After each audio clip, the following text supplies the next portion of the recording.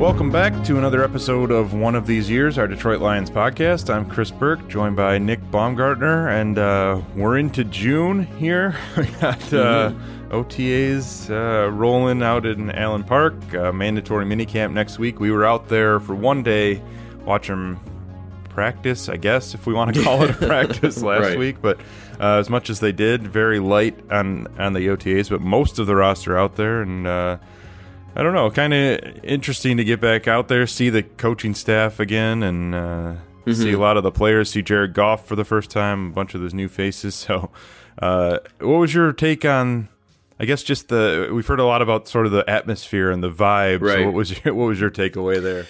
Yeah, I guess that was the biggest takeaway, right, was the attendance, of OTAs in general, I suppose, that they had, everybody really. I mean, there was only a couple guys that weren't here, and none of them that were really shocking, I guess. And I'm not even sure if any of the absences would be anything that we would consider like a problem. I don't know if they're shopping Tyrell Crosby, then that just sort of is what it is to me, more than I would consider it a problem.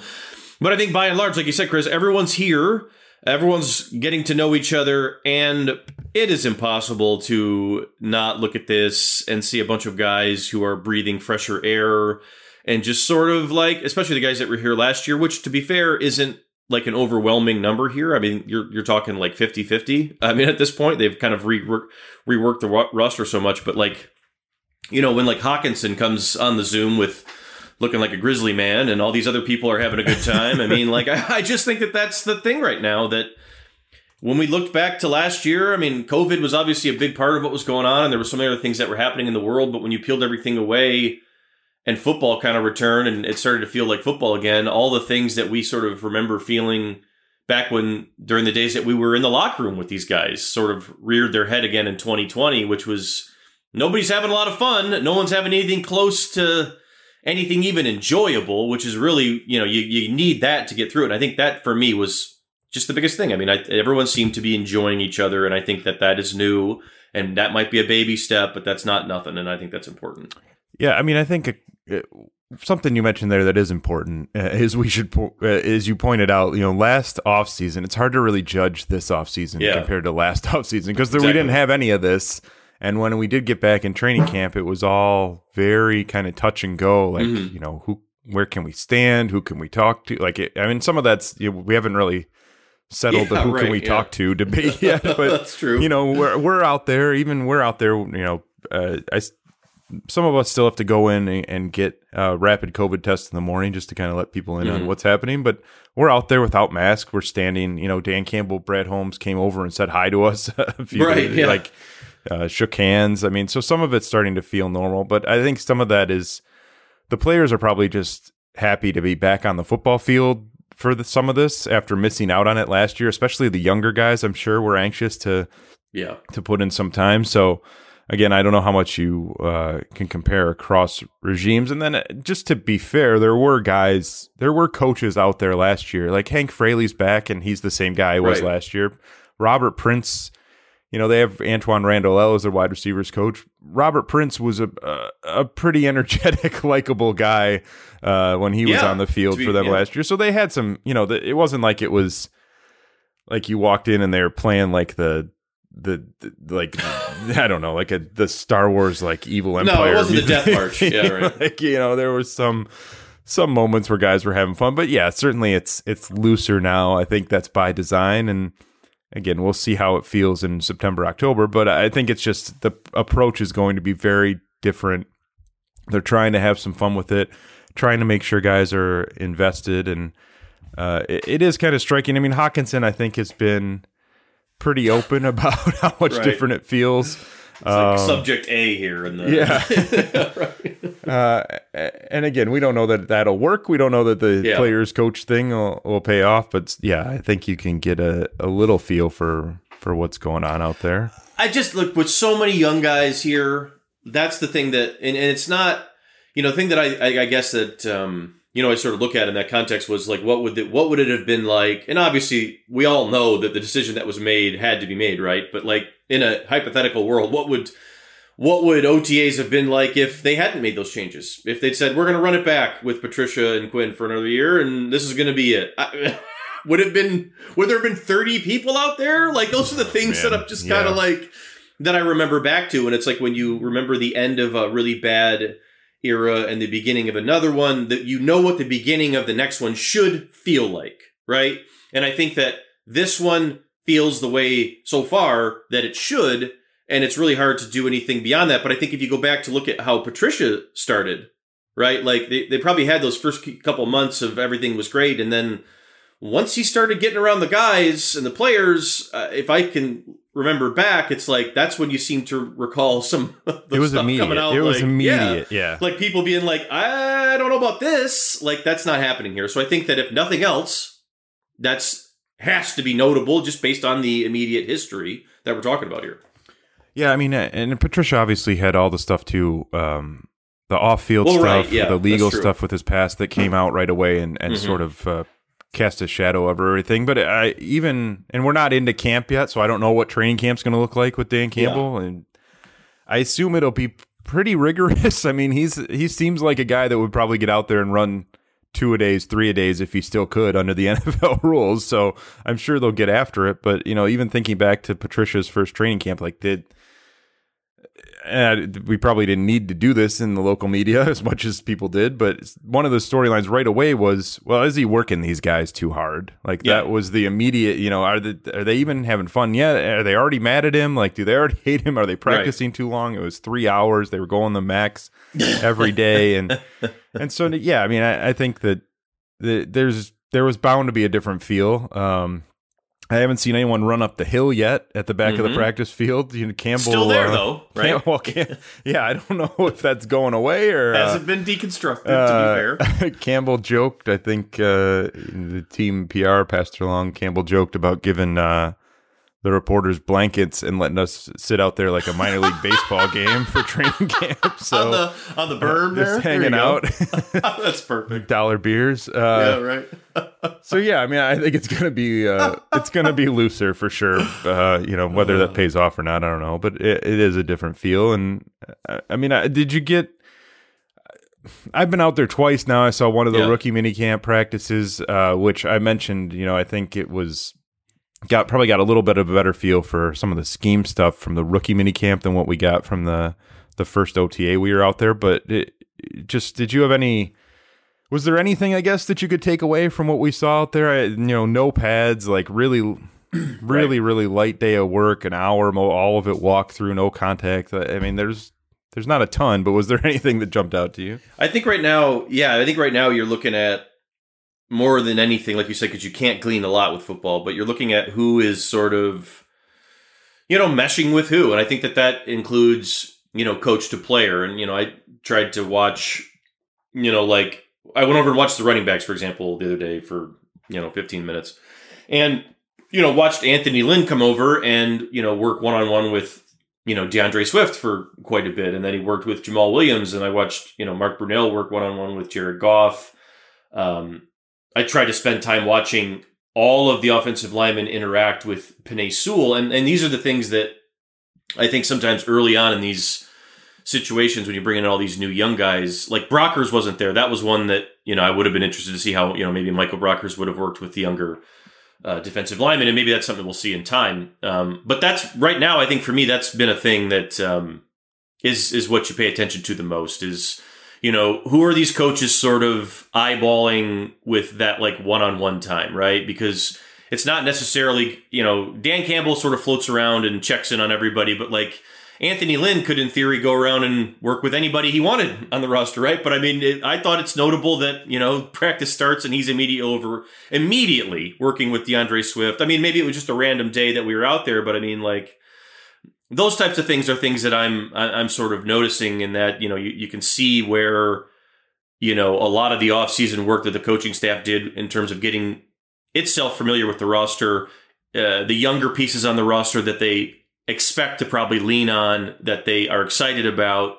And I think you're identifying some of those guys right now. And you're also looking at guys like Quintez Cephas, for me anyway, guys that are younger players who are holdovers from the previous staff and wondering, does this staff like this guy at all? Is he going to fit? Is he going to work here? You know, right, and I mean, to be fair, I mean, like, it's not just Cephas. He's the one that popped into my head because I watched more 7-on-7, but like, there are other guys like that. Tavai was a big topic of conversation, right, on Thursday, but you know, those types of things right now are super fascinating, I think, on a really small level, but still, it's too early to tell on, you know, who's progressing or who's doing what, but just sort of relationships and how guys are kind of working with each other right now is stuff that we can glean on a little bit.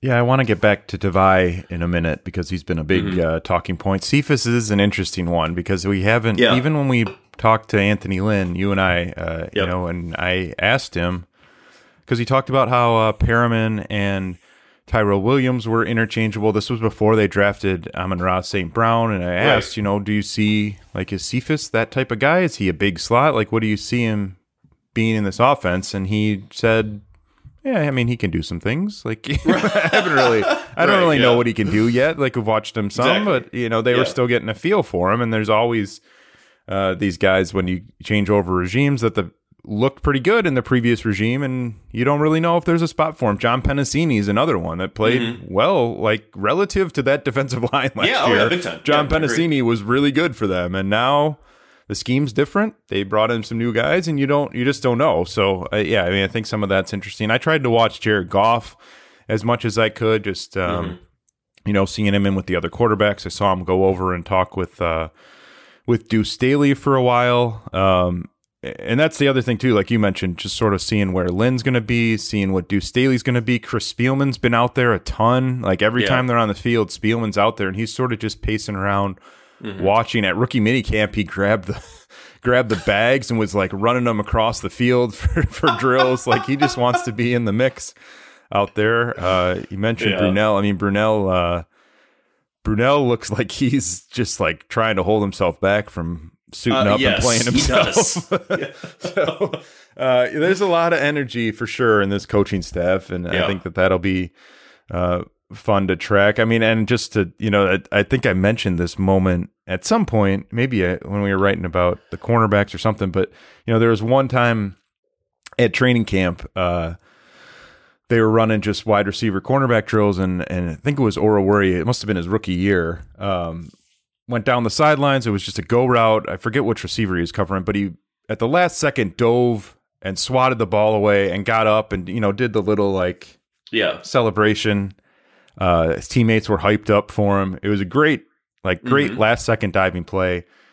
And he got just chewed out for not running through the football. Not staying on his feet, running through it, getting his hands up, and, you know, finishing the play exactly the way he was supposed to finish it. Right. I don't think we're going to see a lot of that from this group. It seems like there's a lot more positive reinforcement going on at the moment. And, you're going to have to criticize guys. You're going to have to chew guys out from time to time. But I think especially right now, you mentioned this is a lot of new faces, a lot of young guys that you're counting on. There's a feeling out process right now, and I think it's definitely important that they're not coming in and saying, you guys all suck right now. Listen to us and you'll get better. I think there's a lot of, here's what, like, I think it's important that they're figuring out what these guys can do well, and that's what Dan Campbell said in his introductory press conference. Like, figure out what these guys can do well, and we'll work around that. And that's been one of the things I've noticed with Derek Barnes, too. You know, I watched him at rookie camp, now watched him at OTAs. He's moving around a ton already. And, you know, I think some of that's just figuring out, you know, is he going to play inside for us? Can he be off the edge? Is he going to be able to drop in coverage? And you're seeing him do all those things just in walkthroughs right now. But I think that is a lot of this process for the coaching staff, is just what's going to work with the guys that we have. Right.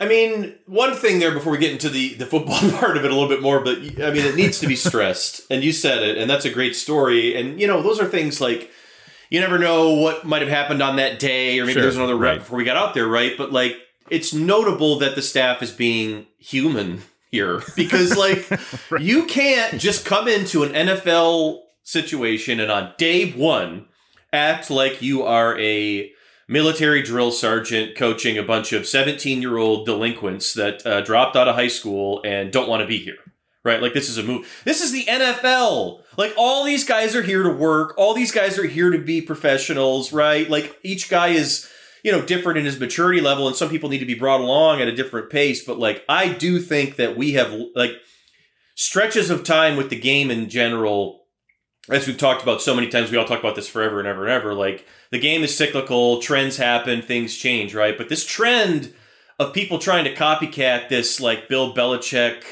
you got to be an asshole to everybody all the time, and it can't ever be anything in between, is just, thank God that that's over with, because I don't see anybody else in football copying that right now. And I just wanted to say it's a breath of fresh air that we see. I see this in a lot of places right now. I see a lot of coaches starting to loosen up, and I think it's a great thing. I just wanted to say that because I think that we don't say it enough. And it's something that, like, I read the other day that Patricia's being groomed to take over for Belichick in New England. And I'm just like, fine. If that works in that setting and that situation, exactly how you guys have it tailored, fine. But if nothing else, let this be a lesson that, like, copycat crap in this sport, like that sort of thing with just the human element of it, it doesn't work. Like, that was the greatest example. Like, Dan Campbell, it might never work. And there's going to be a day down the road where Dan Campbell and this staff's going to have to scream at a guy, right? And probably do it in public and probably do it in front of us. But it's not going to be on the first day of OTAs. And he's not going to go and stand in front of the team and scream at Jared Goff or, like, a star player or whatever, just to be, like, set an example. And I think that really has been the thing that's permeated across the entire organization. And you feel it, like, everywhere. And I don't know, I think it's hard for us to describe sometimes, but, like, that's what it is. They're being human beings. And I think that sometimes needs to be illustrated because it wasn't happening enough, probably, especially early on last time. And that's how they lost the team. And that's how, those things kind of go derailed. But anyway, that's off my soapbox there. We can get into football stuff. No, yeah. I mean, I think that it's just sort of the changing nature of the world, really, in general. But just what players are going through before they get to the NFL. I mean, it's just not the same, obviously, as it was for when these 40, 50, 60-year-old coaches were coming up through the ranks, right. And that, like, there's been a lot of talk about press conferences lately, so maybe this is a bad example. But, in Dan Campbell's first press conference, I was trying to ask him, I brought up the Oklahoma drill, quote-unquote Oklahoma drill that he, like, kind of infamously... Mm-hmm. He says he didn't run an Oklahoma drill. It was similar to an Oklahoma drill when he was the interim coach in Miami. And, I brought it up because I was trying to ask him, like, he was talking about kind of pivoting the way he thinks about the X's and O's of things. And I was trying to ask him, how he relates to guys now, because it's different. It's different than the guys he was playing with. It's just a different environment that these guys are coming in. And I was trying to ask that question, but I think that you almost, like you said, you almost have to either it has to be established that you're just a colossal jackass and everyone has to deal with it and you can be successful doing that. Right. Or you need to kind of loosen up and let these players be people to some extent. And even guys who kind of notoriously, like Nick Saban, I think everyone looks at and thinks is just a jerk. But I don't know if that's... I think he's changed a little bit. I think he's adjusted the way he's reacted to players. I agree. So, anyway, all right, we can... Yeah. I said I wanted to get to Divide. Let's talk about Goff first, because this was the first time we've laid eyes on him as the Detroit Lions quarterback in person. And again, we didn't see a whole lot. They ran some positional drills. They ran some... 7-on-7 work, just throwing to the receivers, throwing to the tight ends, throwing to the backs. Not a lot to take away, but I guess first impressions of him and of just the way he carries himself out there. Yeah, really the seriousness and the attitude. And I mean, it's not surprising at all. It's not a shock at all. It's basically what he said. He's here to work and he's here to. It's. That, I guess, is the refreshing part, but it's something that I think we expected, right? Where it was, you could see him, even in footwork drills where, like, Brunell was being over the top loose, right? Like, he was trying to make these guys laugh. It was pretty obvious what he was trying to do. He was trying to get guys to loosen up. And, like, Tim Boyle and he were joking a little bit. And Goff, it took Brunell a lot longer to get him to crack a smile. And I think that was something that I noticed throughout practice, is that I think they're trying to get Goff to loosen up, but I also think it's notable that, this seems to be a very, very big deal for Jared Goff, and it should be. Like, I don't think that I'm saying anything that's like shocking anybody, but like, he's taking it really, really serious. And I think that for the Lions and for Brad Holmes and for all the people, Ray Agnew, whoever else maybe stuck their neck out for Jared Goff, that has to be like a really good breath of like, okay, good. This is what we hoped we would get from him. This is what we would hope we would get from, a hungry version of Jared Goff. And I think that that's what this is. And we'll see if, the confidence comes back and if, he can sort of adjust himself as he kind of opens the second act of his career. But, we've heard younger players talk about how, Goff has had them over for dinner. He's trained with guys on the team. Sewell, I think, had said that Goff was one of the first guys that reached out to him when he got drafted. He's taken it really, really serious. I think you can see it on the practice field. Like you mentioned earlier, him kind of mingling around with other coaches too. He's here too. I mean, he's here, right? Like I just think all those things, sometimes those things can be taken for granted, but a lot of the stuff with Stafford, from the intangible leadership, the way that guys looked at him, the way that guys talked about him, that's the stuff that you and I see every day, that the beat writers see every day, that we know when, they move on from Stafford, we know that that's going to be an irreplaceable thing that this team's just not going to be able to get back for like a year or two, right? Or maybe even longer, who knows? But to me, watching Goff, he's working really hard to try to fill some of those voids that are going to be there. And I think that that's important to sort of note early on as they start this whole thing. And that's also, and I don't know what Jared Goff's going to be like in the locker room. I don't know how he's going to be on the sideline. But if there was one thing that I think Lions players maybe would have liked a little bit more from Stafford, is just a little more personality, I guess. Yeah, I don't know what the word is, but he's I think maybe even if he would have went into Patricia in the first like week or two of that back then and been like, hey, fuck off. Like, you know what I mean? Maybe that's where you're going with it, because I can see that. But yeah, I agree. Yeah, there goes. I got to rate this episode R now. Yeah, sorry. But yeah, I mean, like it hit the offseason. Stafford was as tough as, and you've heard it from guys, as tough as any quarterback in the league. He worked as hard as anyone in this league. He also kind of liked to do his own thing, I guess, in the offseason to some extent. He didn't really, he had the 1 year where he went and worked with a quarterback's coach, and that was a big deal because he didn't really like doing that. He just liked training on his own.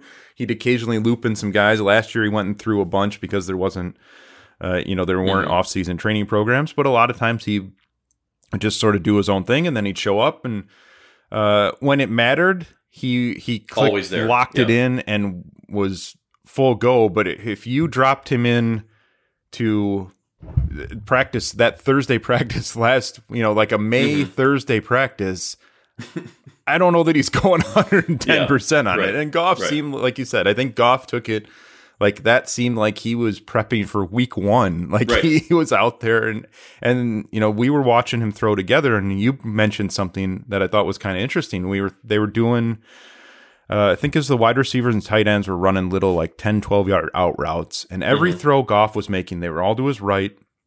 Every throw he was making was up, like 7, 8 feet. Guys were having to go up and get them and extend to get them, and you're watching it like, this ball's not coming out right. Like, why is he throwing it like that?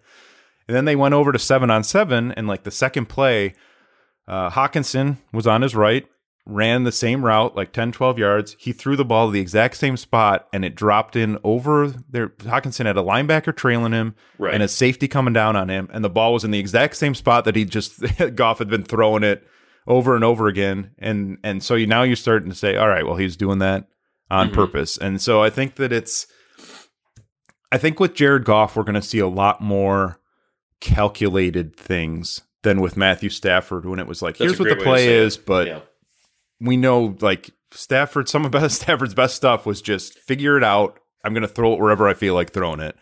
And I think with Goff, the success is going to have to be with, all right, here's where the play is designed. You need to throw this ball to this exact spot, and that's how we're going to have success. And I think it's going to be a lot more structured and calculated than it was with Stafford. And I think that was something that jumped out. You kind of already seen some of that groundwork being laid for him to try to be precise with it. And there's obviously a danger in being too robotic and trying to be too perfect, and you want to guard against that. But that's something I'll be curious to see if that continues to carry over. But it's also important, you know what I mean? Like because that's the difference, and such a good point, because that's the difference between, you know, a gunslinger in Matthew Stafford, who is truly, I mean, people don't understand. It's the saddest thing for me of the Stafford career here isn't, I mean, the saddest part is that, you know, obviously they weren't able to win, but that's the case for everybody who's ever come through here and it didn't work, right? It's the same for Calvin.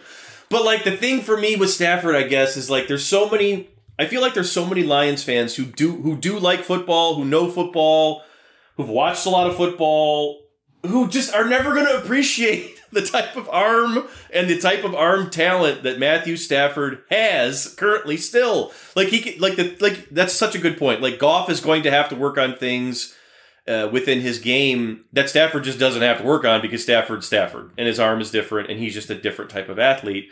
Whereas Jared Goff, his process is going to be different. Everything about how he, you know, approaches things will be different. It's not a bad thing. And it's a good thing, I think, that, you know, they are sort of working on some of that touch stuff. It's, you know, you can go back and say, well, they're both number one picks. Maybe they both should be gunslingers. Well, they're not. You know, it is what it is. The situation is what it is. Goff's a different player. And I think that, yes, a lot of what they do is going to have to be more structured. But I think if you look at it this way and say, well, if they're all growing together and they're all younger players and they're all working on timing together, well, maybe it'll work. Maybe it works out. Maybe it works out well. And maybe that's how, you know, this thing kind of clicks together for everyone moving forward. And maybe that's the benefit you get out of it, is you have a quarterback who's going to be more involved hands-on with every player on the team out of necessity. Because like you said, like Stafford didn't need to take a bunch of extra time to work on little detail work because he just did it in his sleep. He was that naturally good at it. Where a guy like Goff is still a talented player, but it's not like that. It's a different situation. I think we all see that and know that. And I think that, you know, how the coaching staff sort of handles that going forward will be super interesting. But so far, so good. It looks like they did a really nice job of, you know, I think we kind of sensed this when we saw the staff get put together, but it looks like they did a really nice job of making sure they brought coaches in here who can work well with younger people. And, you know, that seems to be coming across pretty clearly early, you know, so far in OTAs. You also like Tim Boyle's arm. I do. Put that on record. Hard to ignore it. Like you watch all the preseason stuff, right, and everything else, and obviously, like, people immediately they see you talk about two quarterbacks on the same team and think that you're trying to start something, but that's not the case at all. Like, obviously, Goff is being paid a fortune. He's here to be the starting quarterback, but, like, I thought that was a really good signing for 1,000 reasons. Like, if Goff gets hurt, Boyle is a talented, up-and-coming, you know, I don't know about up-and-coming or whatever, but he's a physically gifted young quarterback. I think that's important. That's a great... I would rather have that than the old, broken-down guy who's like, well, we think he's going to get us through a game without screwing it up, and then you put him in the game and he screws it up, and you're like, why is he even on the team? Sorry, Chase Daniel, right? It's better than that. So, you know, from that standpoint, I think also from a competition standpoint and from confidence, you know, look, if like we talked about this too, like if Goff goes in to a preseason game with fans and plays bad, and Tim Boyle comes in for him and plays well, how do you think that's going to go? And with the fans here in Detroit, that's going to be a test for Goff's confidence. I think watching Boyle, if Boyle can push him every day in practice, I think that'll help too. I think it'll help all things in all areas, and I think it improves that spot. That was something that just really was never addressed during the Patricia era. So I don't know. I liked it a lot. I thought it was a good signing, and you know, his arm is he's got a lot of talent there. Watching him throw. First, watching Chase Daniel throw all summer last year. It's only been one practice with Tim Boyle, but the velocity is very different. It's quite a change. So, yeah, we'll see where that goes. I wouldn't be surprised if he plays well when he gets some shots in the preseason. All right, let's talk about Jahlani Tavai. Okay, yes. One of the benefits, I think, probably, you know, you mentioned that handful of guys who weren't there. It was Brockers, Crosby, who's interesting because as you said, there's been some trade rumors. He's in the last year of his contract. He just lost the starting job. So it's probably understandable why he's maybe looking for some clarity on his role. Mm-hmm. And then Jamie Collins wasn't there. They had a couple guys who were banged up, Tom Kennedy, Rakeem Boyd, a couple guys who were banged up and just sort of there, not really doing anything. But But with not out having Collins there, I thought one of the benefits was you got to see some extended run with Alex Anzalone and Derek Barnes next to each other, just sort of how they played off each other. You got some more reps. Everyone just got bumped up a spot, basically. And Jelani Tavai is a guy now who's been brought up multiple times by different coaches for his work ethic this offseason. Now they're talking, they mentioned that he's lost 17 pounds. Yeah. Is still at 248 or whatever after losing 17 pounds, which tells you where they wanted him last year. They talked about how well he moves, all these things. Is this going to happen? Like how? Like are we buying in here on Jelani Tavai?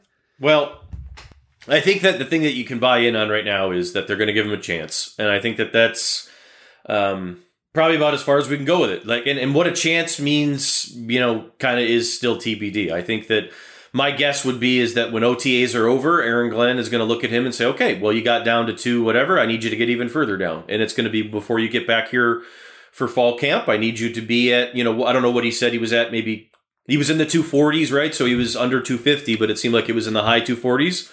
Yeah, I think he said like 248, something like that. Yeah. So maybe they say like, we need you to be 240 or we need you to be in the 230s. I don't know, but like that could be something that they continue with him in terms of that process. But at some point, they're going to have to put pads on, and whatever his body weight is, we're going to have to see if he can carry it, reasonably enough to run around with people in space, because that's going to be the ultimate telltale. But I mean, it makes a ton of sense because, like, he was nearly 270. He was over 270 pounds. Did he say that? He was about 270. He was about 270. He said he's trying to get down to 245, and now he's at around 250 now. And which is where he was in college. If you're going, I mean, he was a 245. At least what he was listed at was around 245, 250 in college. So you're hoping that he could. And it's not too much to ask for Tavai to be at 240, 245, 250. I think that would be fine. And maybe if he could squeeze a few more off, it will benefit him as a player, but like, we just don't know how fast he'll be with it. But I think moreover, it just speaks again to like, they were asking an inside slash. I mean, he was an outside linebacker last year too. They asked him to play both. They asked him to run around in space at 270 pounds. I just like, it's malpractice. Like, I mean, you felt bad for Tavai. Like when he was telling us. I mean, I don't know whether to feel bad for him or to blame him for the weight, the weight gain or whatever. But I mean, it seems like he was being told, like, we need you to bulk up, we need you to be bigger, that's part of the plan here. And it was like they took a guy who was going to have to work really hard to fit into that situation anyway, and made it even harder for him. And so now you look at it and say, okay, well, they're shedding the weight off, trying to get the confidence back in him a little bit, right? Like, everyone's trying to work on his confidence. You could tell that.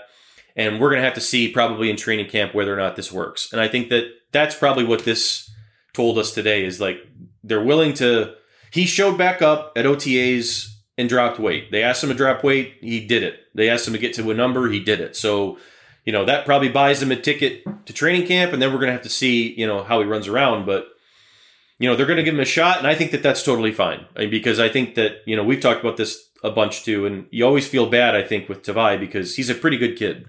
Like, all the interactions we've had with him have always been positive. He's been a positive person since day one. And it's like, you look at a guy like that and you're like, geez, man, like, yeah, they drafted him in the second round. They're paying him well. Like, you like that for him, but like, they're not giving him a chance. They never gave him a chance. And like, so now he's going to get a chance. I don't know how long it's going to last, but like, that's, it's nice to see that he's at least going to get a shot at it. And maybe he'll be in a position to where he can reasonably perform, but too early to tell, I guess. It is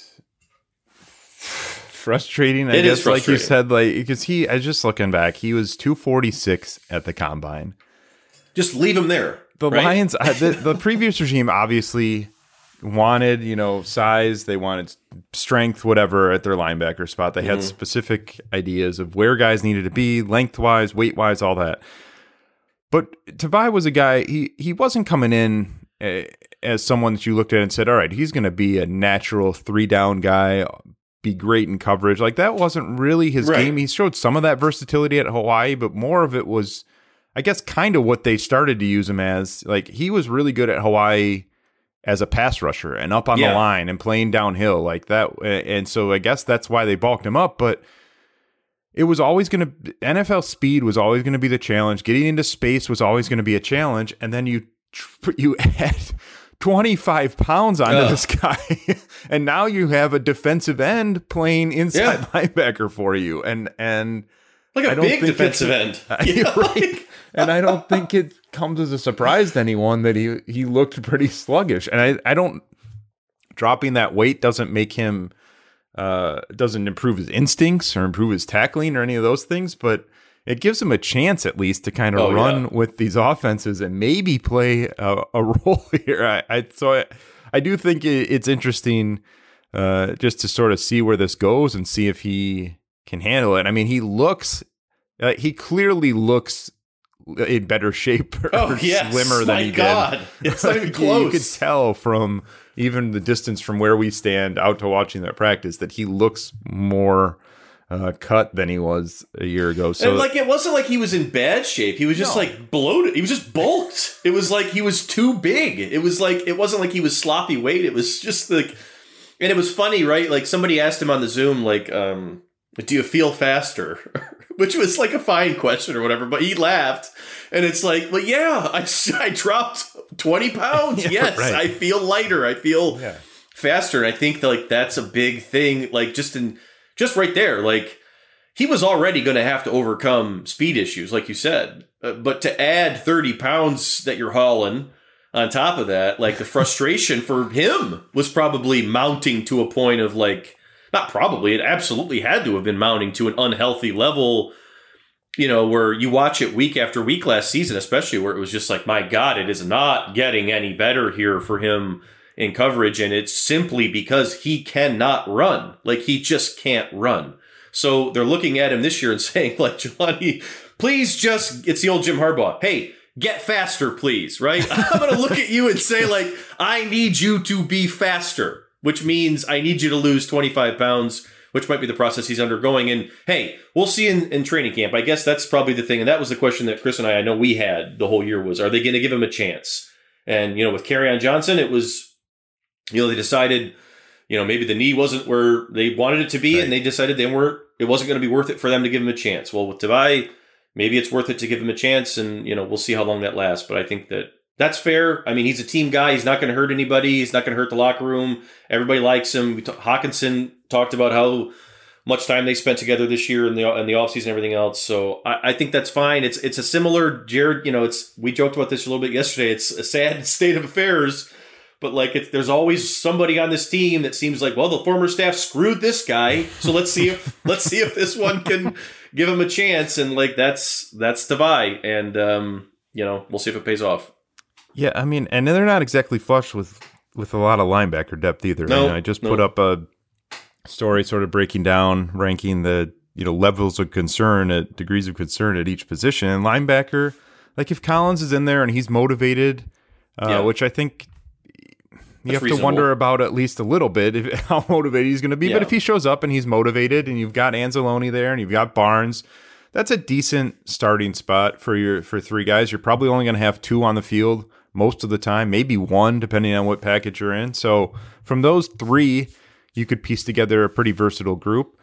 Beyond that, it's wide open. You know, maybe it's Sean Dean Hamilton, maybe it's Reeves Maben, and maybe Tavai sticks as your fourth linebacker, you know, kind of a two-down guy who plays a bunch on special teams. Yeah, that's fine. If he's okay in that role, I don't know. I mean, I don't know that they want to be bailing. Like you mentioned, they cut Kerryon. I think they made that decision that he didn't have the explosiveness they were looking for there, but they're not in a position where they can just be bailing on recent draft picks all that much. They think they need to figure out what they have first. So, and I think that it's important if a guy is a good culture fit and a good, like, he is going to do if you ask him to run through a wall, he's going to do it. He's going to try to do it. And he's going to try to do it. Like, it's important, I think, for them to ride it out with guys like that as long as they can. That was the most surprising part of the Kerryon cut, frankly. Yeah, not it was. Not the on the field stuff. It was just that he was the last staff basically said, "Look, we're only going to use you to protect the passer. So get in there and step in front of these blitzing linebackers." And he was great at it. And he never complained. And he was good in the locker room. And so that was the surprising part there, not necessarily even the on field, but or not necessarily the just the playing style, just, that he was the type of guy when you talk about culture, seemed like he was going to fit. But yeah, I think that you're right. I think it's worth finding out. You're not going to go sign someone who's a huge upgrade right now at linebacker, so you may as well see what you got for the next few weeks. Speaking of, we've got, as mentioned, we're out there, weather permitting, on Thursday for this to wrap this round of voluntary OTAs, and then, as Dan Campbell said, they're going to have rookies stick around and keep working, and then mandatory minicamp is right on the heels of that. So what do you want to see here over these next 4 days that we'll be out at practice, and then some guys will be sticking around, and then there's a huge break until training camp. So what do you want to see in terms of just the performance while we're out there? Mandatory minicamp should be a little more aggressive than OTAs, but anything you're looking for there, or any roster moves maybe that you're still waiting on over the next few weeks before they get back for camp? Yeah, I think it's going to be, for me, some of those underneath guys, like, the guys that we talk about that are in question when we try to fill out the roster. Like, this is the time when they're going to start to figure out, and as they get into training camp, like Tavai is a great example, Will Harris, guys like this, like guys that you can I rely on him or can I not, right? Like, is he coming along or is he not? Is something better today than it was the last time, or is it not? Is he doing something that is productive or not? And I think that those are the things as they go forward here when they have to make roster decisions on, do we keep a younger guy who doesn't have experience, but we like his talent ceiling a little better, or do we keep this older guy who maybe we don't like his ceiling quite as much, we don't hate his, you know what I mean? Like when you get to the hair splitting time. So like those are things I think that I'll probably sort of look at, and then just, this team right now, the way that it is, and the way that this rebuild is going to go, like their best chance to beat anybody this year and next year is going to come from their ability to, I say this all the time, but like hold the rope for each other, right? Like you mentioned Jamie Collins being motivated. Like that's a great question, and it's a great example of something that we're going to have to watch for in training camp and as the season goes on. But I look at it objectively and say, like, if Dan Campbell and Aaron Glenn go to Jamie Collins and say, Jamie, you're being paid a lot of money, and we need you to come help us do right. X, Y, and Z with Derek Barnes and a couple of these guys for 2 more years, and we need you to be, a pro. I think Jamie Collins is going to look at them both and say, I can do that for you. You know what I mean? Like, I think that as we go forward here, I think that's the type of stuff that I would like to see, from some of the veteran guys that are here in terms of how they're working with the younger guys, the guys that are going to be parts of this franchise, in the idealistic world or whatever of Brad Holmes' mind, like in 3 years, like when they're ready in theory to compete, like the guys that that are already here, that are going to be here, like how are they going to react or interact right now with some of the older guys on the team? I think that that's something that I'll probably pay attention to more than you would in a normal year, because I think that this dynamic is kind of interesting with, you've got, it's not a regime shift because you really didn't have a regime beforehand, but it's a bunch of guys that are older that, they're not going to be here for 5 more years. So, we'll see how this all kind of meshes together. That's been interesting to watch. Yeah, and I think you're right. I think Jamie Collins will show. I didn't mean to make it sound like not at all. Hold out or be a malcontent, but I think he's going to show up, and I think you're right. I think he'll probably do his job. Same thing with, I think Michael Brockers will be really good for these guys when he comes in. He's a guy who's going to come in and they know what they're getting. He's going to work. Crosby. I don't think Crosby's holding out through the whole season. I think he's someone who, like I said, he probably wants some clarity on what's happening with his role and his contract. But once he's here, we know what type of guy Tyrell Crosby is. He's going to be as supportive as anyone on that roster of the other players. So I don't think there's any big concerns. I think for the most part, guys know that the best way to ensure that your next situation is as beneficial as possible is to play well and show up for your current situation. Like, right. I don't think Jamie Collins is going to go like Blake Griffin, the Lions, where he pretends he's hurt and then signs with a contender right before the playoffs. I doubt it. So yeah, I think that'll all. I think having those guys in though will be good for everyone, and especially really that Brockers one, like you said, that's one that I'm really curious to see sort of how much guys lean on him, because I think that that's a big reason why he's here, that they're going to tell him, you need to be the leader of maybe this entire defense, frankly, like not just the defensive line. Like, you need to be the guy that this entire defense looks to and sort of follows. So I think that in itself is kind of a role that a lot of players would want to play. And I'm going to tell you, those are fascinating moments for guys at that stage in their career. Like, Michael Brockers is a guy that not that long ago was the younger guy who was being, somebody above him was being told, like, hey, man, this guy's got a lot of talent. It's fascinating to see some of those guys and how they react to that sort of thing. But I think that there's a lot of veterans on this team that have that. That's why they're here. And I think that for the most part, I would hope that, Brad Holmes and the Lions, executives understood personality when they were bringing people in here. But I think that's part of the reason why they brought most of the guys, like Anzalone. We asked Aaron Glenn about that, right? Like, do you trust him with younger players? And he didn't even, absolutely. That's a big part of why he's here. And so those things, the coach on the field type stuff, but also, just be a guy who is just a solid, like, what do you need from me for all these younger guys? And if you can do that reasonably, like, I think it's going to help so much about this season, and it'll make them better faster. And I think that's how you cut the drag there. Yeah, I mean, again, it sort of all goes back to the atmosphere and the environment that they're trying to build. But I also think, because I asked you if there are any roster moves you think still might be coming. I'd be surprised if Brad Holmes now sits there for the next 3 months and says, all right, this is the team we're taking to week one. I just, with how aggressive they've been seeking out trades and trying to bring in these 1-2 year free agents and even in the draft, looking to move up. Like, I just get the sense that he's probably going to be kicking the tires on a few things over the next few weeks. I keep mentioning, like, they almost have to sign another safety at some point. Like, if Crosby's getting traded, you probably need to bring in one more offensive lineman to just compete. Maybe bring in a linebacker or a wide receiver. I think there are spots here where you could still see them make an addition, and it might not happen this week. It might be in, right before camp in July. It might be in whatever the cut date is this year, September 1st or whatever the cut date is this year. They might be picking up guys at that point. I don't think that this is a finished product by any means. I don't think anyone would trick themselves into believing that. So that's another thing. I mean, even as we were out there last Thursday, Todd Gurley was somewhere in the building, meeting with Swift saw him, so whoever. Confirmed. So I think that they're still going to be looking around for guys who can help this team, even in the short term. What'd you make of that, by the way, before we move on? The Gurley one? Yeah.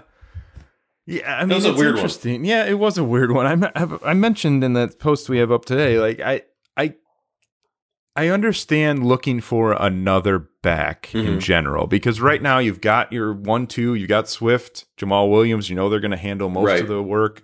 But then you've got I think they like Jermar Jefferson. I think he's got some upside, but that's a 7th round pick who's never played in the NFL. You've got 2 UDFAs behind him. We know it takes 3 or 4 backs minimum to get through a season. Yeah. Pair is fair. Yeah. So I don't think it's, from that standpoint, I think it makes sense to say, well, who's a guy who come in and handle 10 carries if he needs to, 15 carries, and so I think that makes sense. I don't know how he fits into the offense is going to be, or just the rotation of it. So I think that's interesting. I mean, I don't know. Did you ever? Yeah, it's strange, right? It's like that's a great point, and it would all depend on what Todd Gurley's expectations, I guess, probably would be, because he would Swift seemed excited because Swift knows him, right? He played at, and Swift, when Swift was at Georgia, he and he talked about this 1,000 times, he loved all of those, at Georgia, it was Nick Chubb, it was all these, I'm blanking, but it's all these guys at Georgia who come through and have played running back that were just it was a family. It's like a brother, and he loved it. Loved it. The fact that he got to pick their brains. I mean, we've had a chance to talk to Swift a few times. He's a smart player. He likes to study the game and these types of things. I think for Swift, I think he would think it would be really cool to have a guy who's been in the NFL at a high level and done some things And because I think he would look at it and say, like, you know, being able to work with Todd would help me, but what would Todd Gurley want out of this situation in terms of, like, you would probably, depending on your health, you'd certainly have to be behind Swift, you would think, and then you'd have to fight pretty hard to get in front of Jamal Williams. Is that going to be okay? And that's, I have no idea. Like, that's the thing that it's like, how healthy is he? How healthy is he not? But like from the sense of, you know, bringing a guy in here if you think he's healthy that can make plays for you and, you know, get along with the guys that you have in the, maybe it works. Maybe it wouldn't be too crowded. I don't know. Because if you're going to be a team that relies on your offensive line and pounds the ball, like pair and a spare, you need 3 backs. Like you do. So like if that's what they're going to do, I wouldn't hate it. But, you know, it's interesting. I guess it would depend on his health and sort of, you know, what he's envisioning for himself as he kind of goes. Because he's not old. I mean, how old is Todd Gurley? 26? Yeah, I mean, he's like shockingly young. Yeah, he's had so many injuries, but young. Yeah, I think you're right. I think he is. Maybe he's. Yeah, but like that's another one, right? Where it's like you think about it, and you're like, Anthony Lynn has that reputation as this coach who works very well with like younger players who are trying to kind of like sift through the noise, I think, a little bit, right? I think that, so maybe it's a great beneficial, I don't know, maybe something that we look at on paper and we say, that doesn't make a lot of sense, but maybe in 6 months we would look at it and say, boy, that was a great move. It could be. I really don't know. This feels like it would be more productive than bringing in Adrian Peterson, probably, I would say, right? For sure. But yeah, and obviously, and he's got the Rams ties. I mean, he was there for a long time, but it's also, you know, he's a guy, he had 220 touches last year. That's the fewest touches he's ever had in a career. I mean, he was like a 320 touch guy for the Rams. And so I think that this is also, as we're talking about moving forward here, this is also something I'll be looking at, because there's kind of a fine line here between saying to your entire roster, every job is up for grabs. Mm-hmm. You got to come in and win it. And taking a bunch of veterans who have been in the league and have been productive in the league and saying, we're not guaranteeing anything to you. Yeah, right. I think it's hard to find 90 guys who are willing to buy into that. And so I think that we talk about maybe roster moves that are coming. I think some of it is just going to be sifting out guys who can't handle the way that they're approaching this and say, look, I'm a 7-year vet. Mm-hmm. I've been to 2 Pro Bowls. Give me my respect. I deserve to be starting for a bad team. And if you're not going to start me, then I'm out. And I think there will be some of those guys. You're not going to have 90 players buy in to this idea that they'll say it's fine. They'll say they like competition, but you're not going to have 90 players that buy into this thing where every job's on the line at every practice. Right. And so I think some of that, I think that there is a fine line. And I think some of that with Gurley, you mentioned just what's the role going to be. Like, I think that that's probably part of it. Like, can you handle, this is what this is going to be. Can you handle this if you don't get the ball for 3 straight games? Like, are you going to be okay with just sitting on the sidelines and watching us spread the field for a couple weeks? And maybe he's not. Maybe that's why he hasn't signed yet. So I don't know. Can you handle this? That's a great way to look at it. Like, they're in need of a bunch of, or a handful of, like, Pudge Rodriguez's from 2006 or whatever, 7, right? Like, and obviously he was an all-star, so it's not necessarily exact comparison.